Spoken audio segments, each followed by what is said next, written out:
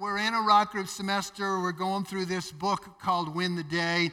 Fantastic teaching from Mark Batterson. Just a great opportunity to connect, to talk, to just to make relationship connections. So, winning the day. It's about filling your day with things that move you in the direction you want to go, right? It's about removing things out of your life that aren't taking you to where you would want to go with life. If you string enough winning days together, you start to win in life. But if you start stringing together days that are unthought about, days that are sloppy, you end up with a sloppy life. And so this idea of learning how to say, how can I win this day? How can I win, which turns into this week, which turns into this month, which turns into this year. And what I don't want us to get confused about is the idea that we would feel like we've got to cram a bunch of stuff into our day, put a million things in there, utilize every second, and make sure that we never waste a moment. But I do think it is important to understand your season and be intentional about what happens in your day. If you've got babies in the house, you're going to plan your day different than if you don't have babies in the house, right? If your work schedule calls for you to do something, have a schedule that you've got to figure out how to work with the season that you're in right now. I love being in the grandparent season, which means I get to enjoy my grandkids and then send them home and go to sleep when I want to go to sleep. I love it. It's fantastic. But I spent days, and Suzette and I both spent days where we were up in the middle of the night with kids and up early getting them to school and the whole bit. And praise God, we're past that now. You don't have to fill every minute with something, but you got to make sure you are putting the big rocks in the jar first. And you got to determine what's most important to you, and make sure that those things go in first. So the title of the message today is Eat the Frog. Everybody say Eat the Frog. Eat the Frog is taken really off of an idea, a quote that's attributed to Mark Twain. And he says, if it's your job to eat a frog, it's best to do it first thing in the morning. That kind of ruins breakfast, doesn't it? If it's your job to eat 2 frogs, it's best to eat the biggest one first. Yeah. That's the grossest analogy. To win the day starts with a mindset.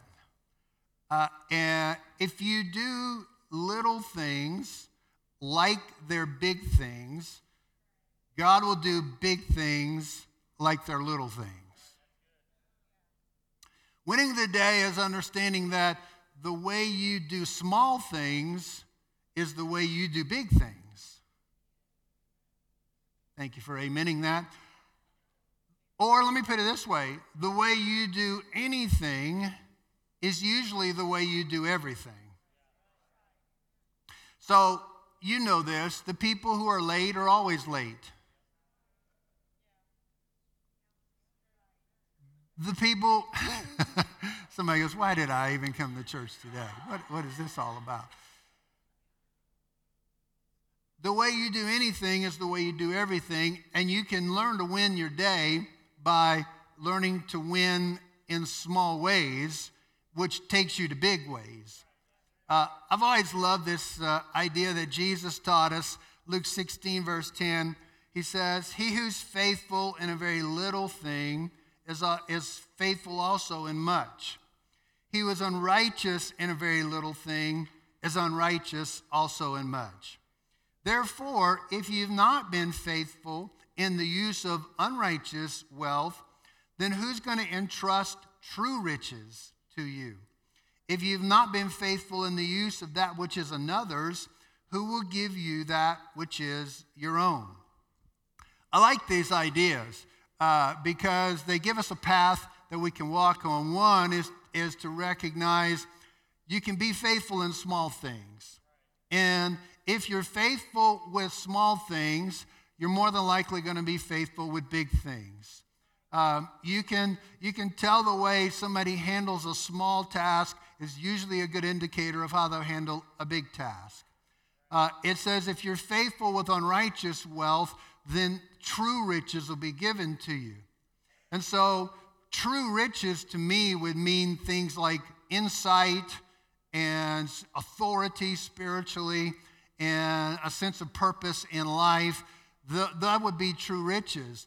And what I can do is show God and say, God, I'm honoring you as the source of everything by bringing a tithe to you. That's how I can be faithful with unrighteous wealth. But then you could release true riches to me, give me insights that could cause me to go way farther than I would ever go myself. And that's what Jesus teaches us, right? He says, if you're faithful in that which belongs to another, because ultimately none of it is owned by us.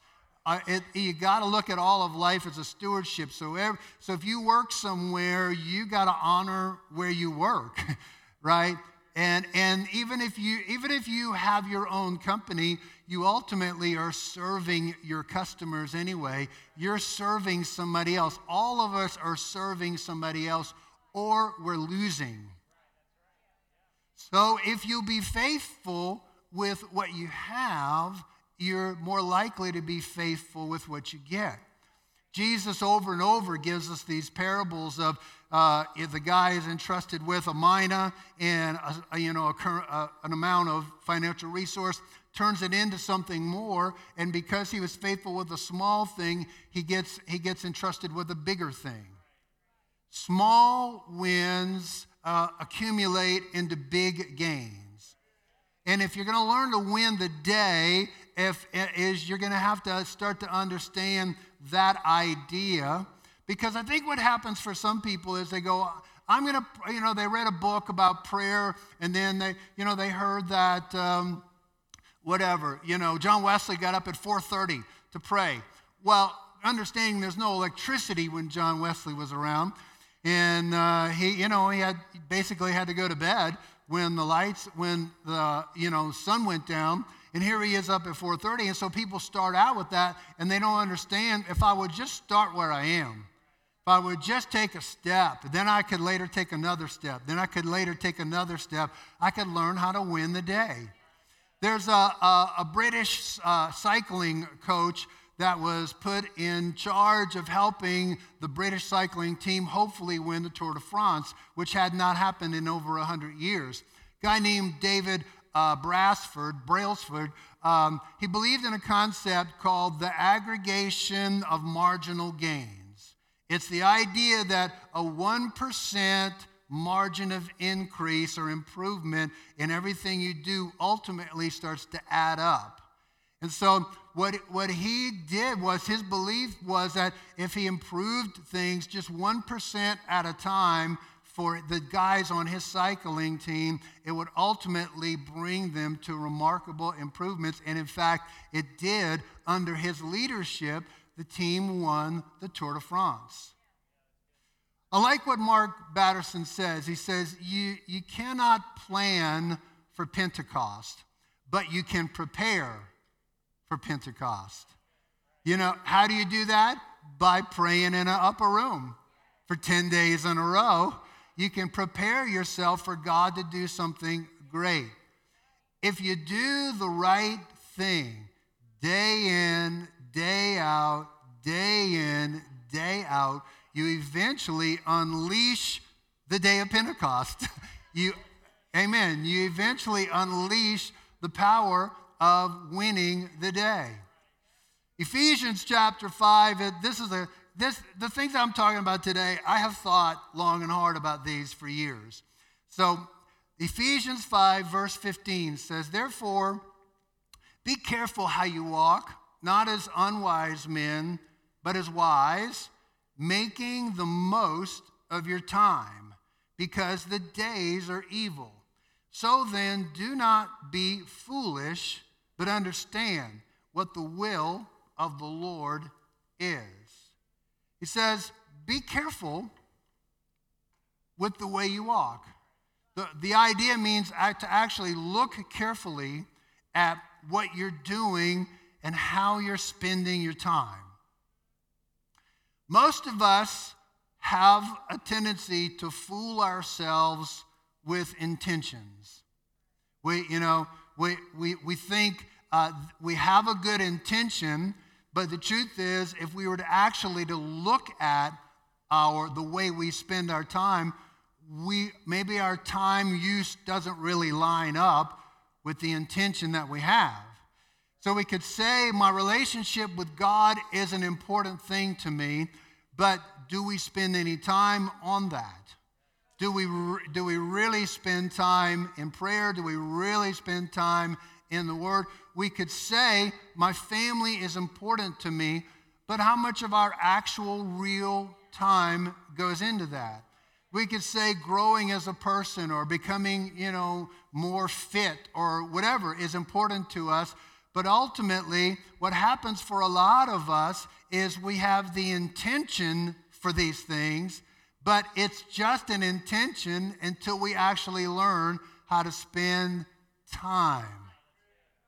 Until we spend time on it, until we take some of our time that's allotted to us in life, it remains intention. It remains undeveloped in our life.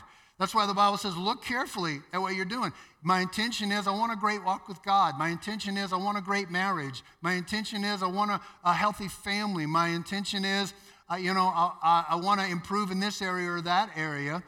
And all of us have different capacities in terms of our gifting, but we all have been given exactly the same amount of time, right?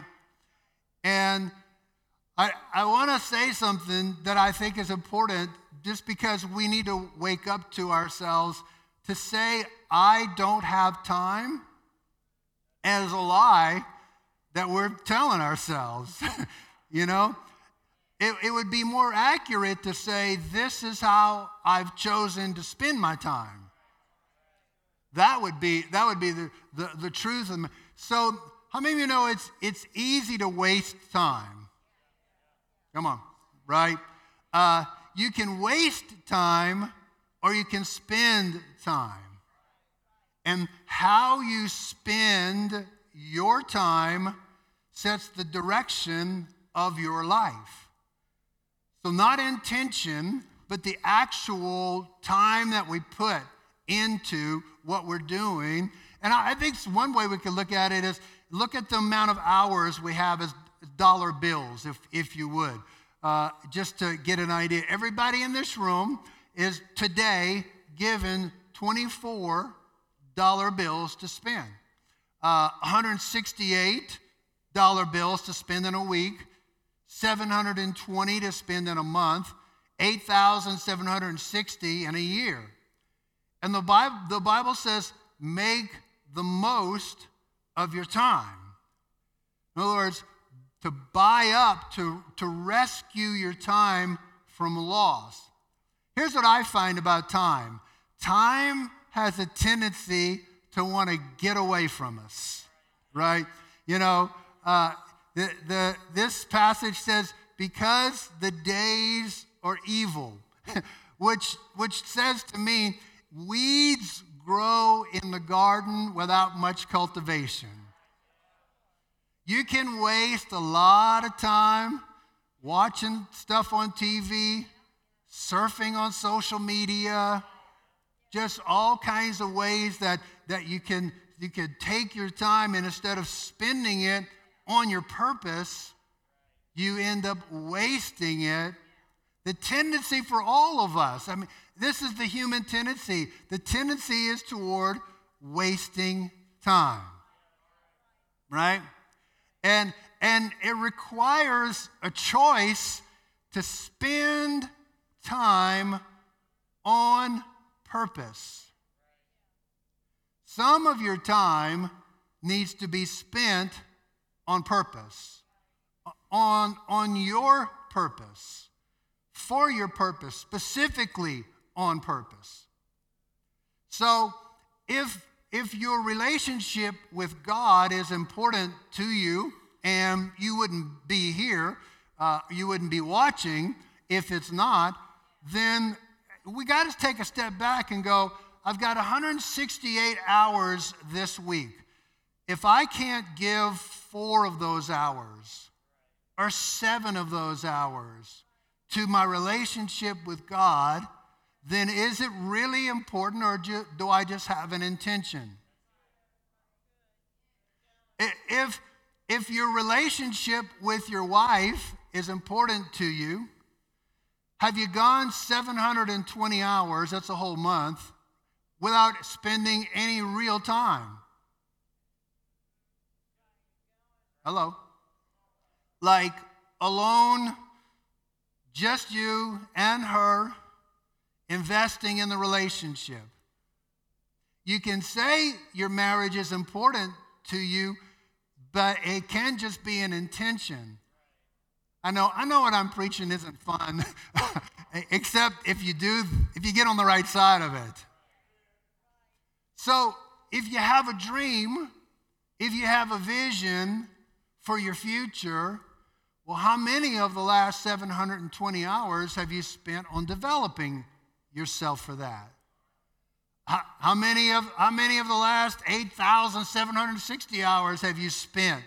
Like, you've had this dream and you've had it for 1 year, 2 years, 3 years. It could a whole year go by without us spending. So it all comes down to, you got to eat the frog today. Right? Today. Right? I'm not one of those kind of guys that is, you got to cram busyness into every day and account for every 15 minutes on your calendar and make sure every minute is productive. But what I am talking about, and I remember one time I was on staff of this church in Tallahassee, and our pastor was trying to see what was going on, and he wanted me to write down what I was doing every 15 minutes. Well, it took me 5 minutes of the 15 to think about it and write it down. It's kind of a waste of time, to be honest. But what I'm talking about is spending some of the hours that you have on your purpose. And you can start small, but then you can learn to grow in that. So some of our hours are just spent on necessity in life, right? You know, it's like sleeping. You got to sleep. Eating. You got to eat. Waiting for everybody else in your family to get ready to go. You got to do that. But to literally plan time to think, to dream, for recreation, for prayer, saying I've got these hours, and if I'm really looking carefully, I'm probably wasting a few of these. And I could take a couple of them and aim them toward the sense of purpose that I have for my life. That's why he says understanding what the will of the Lord is. Before you can know how to spend your hours, you have to know how you want to spend your life. Another way I think we can look at it is just establish the compass before you set the clock. In other words, decide the direction and then start to plan your hours going in that direction. What do you want to do with your life? What does God want you to do with your life? You know, what do you want written on your tombstone? He surfed a lot of Facebook.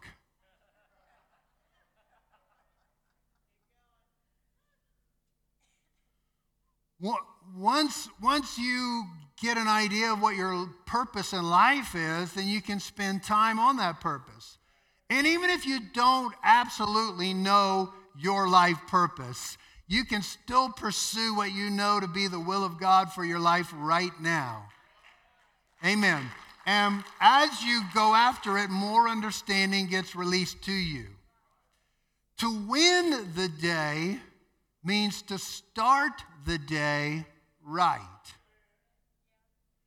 To win the day usually means you're going to have to learn how to win the morning.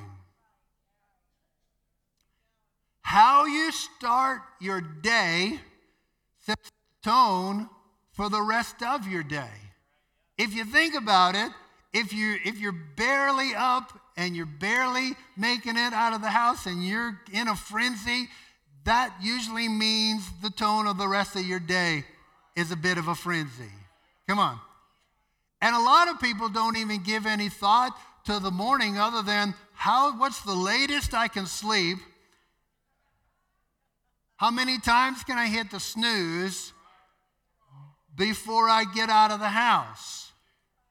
And Mark Batterson says consistency beats intensity 7 days a week. Learning how to win the morning. And you might say, I'm not a morning person. I get it. But don't fool yourself. Learning how to win the morning will work wonders for your life.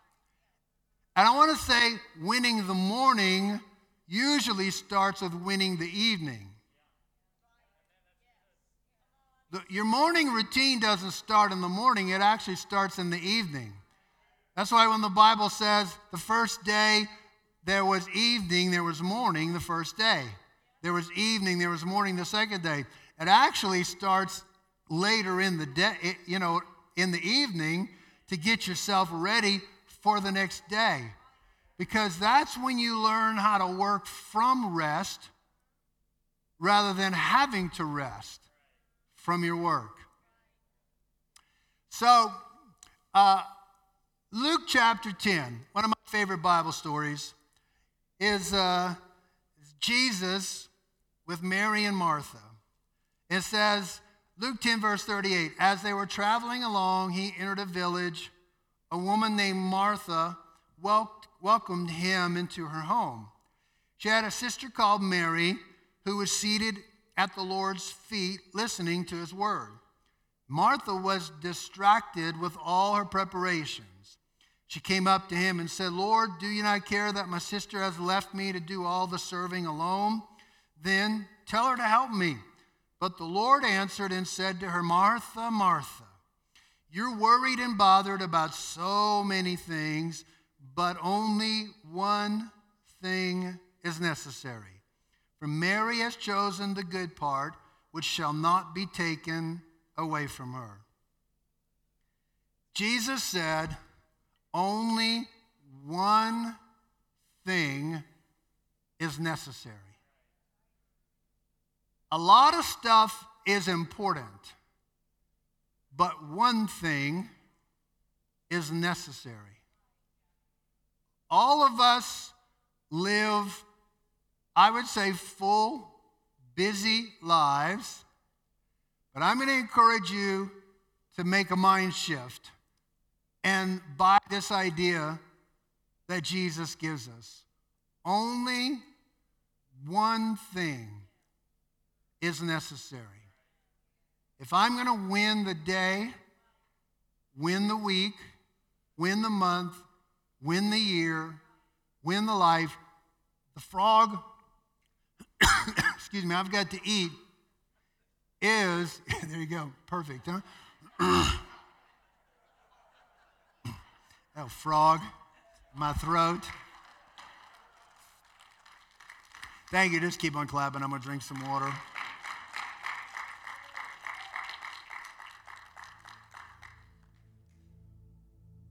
Positioning yourself every day to hear a word from Jesus is what's absolutely necessary. Your family time is important. Your hobbies are important. Your work is important. There's a lot of important things in life. But I'm suggesting to us, this is the frog we all have to learn to eat. This is the big rock that we've got to get in place in terms of our time, our schedule, our priority, that we absolutely must make this happen in our life. Seek first the kingdom of God, and God will see to it that all the things you need will be added to you. Let me ask you to look at it this way. One thing is necessary. Each day, you've won the day if you've sat at the feet of Jesus. You've lost the day if you haven't. It's not legalism. It's about tuning into heaven. Your day can be counted as a victory if at some point in the day you chose to sit at the feet of Jesus. I just want to say, over time, this is going to give you victory in every area of your life. And not just your religious life, because Jesus has something to say that's absolutely necessary. He wants to talk to you about your family. God's word wants to speak to you about your kids, your finances, your job, the things that you're processing. Matthew chapter 4, verse 4 says, "Man shall not live on bread alone, but on every word that proceeds out of the mouth of God." A word from God, from sitting at the feet of Jesus, is going to bring life to you. You have to make a choice. This is what Jesus said about Mary. Mary has chosen. You're not going to find time. You have to make time for this. I'm going to say that this is so important for your life that it would be worthwhile to look at your whole schedule and go, what could I delete so that I could create space for this? And you may start with 10 minutes. You may start with 15 minutes. It might grow to half an hour. It might grow to an hour. But I'm encouraging you to eat this frog.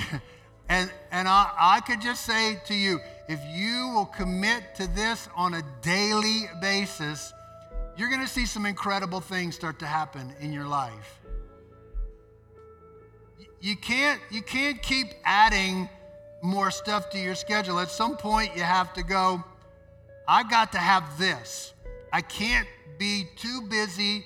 I can't be too responsible that I can't spend time sitting at the feet of Jesus, listening for his word. He said that she chose the good part that will not be taken away from her. See, I think we keep thinking life requires us to do more. Like, how am I going to make life work? I got to do more. But God wants to say to us, I'm not calling on you to do more. If you will cause the priority of your heart to be fixed on devotion to Jesus, he can do more in your life than you could ever do trying to wrestle it down yourself. Could I encourage you to get focused on worship and adoration and obsession with hanging out with Jesus, listening to the Holy Spirit? How about this? How about let God be God and I'll just be a worshiper of God? How about recognizing he is I am not, but he is.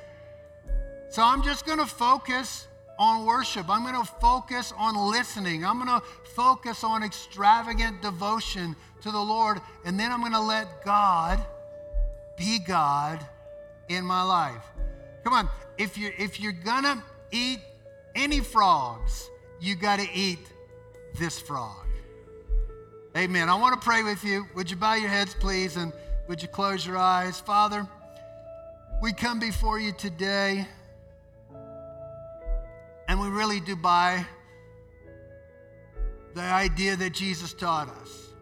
Only one thing is necessary. And we're choosing that for our life.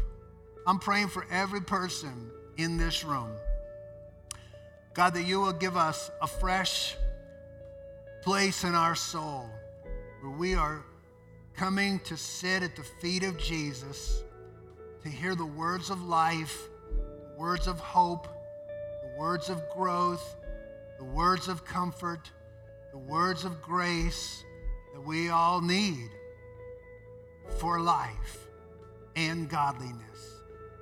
With your heads bowed, your eyes closed, just want to take this moment. Maybe you're here today, and the truth is you really have never surrendered your life to Jesus. I mean, you've never come to that place where you're just fully submitted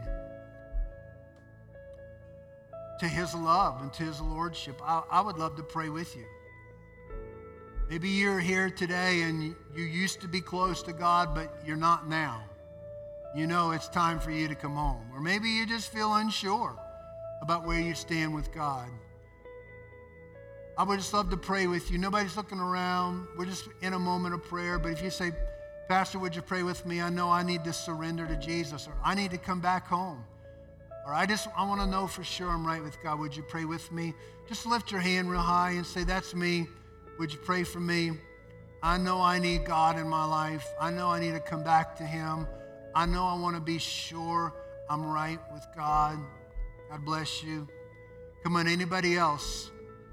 Just in a moment, this isn't a call to say, get your act together. It's a call to say, would you surrender? Anybody else? Hey, let's pray this prayer together. Everybody say this out loud. This is for those who lifted their hand, but I just want to pray this prayer. Everybody say, Lord Jesus, I open my life to your love, to your lordship. I need you. I want you in my life as my Lord.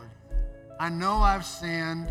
I've messed up, but I come to the cross where you paid the price for my forgiveness. Today is a fresh start and a new beginning. Help me become the person you created me to be. Amen. Come on, let's thank the Lord.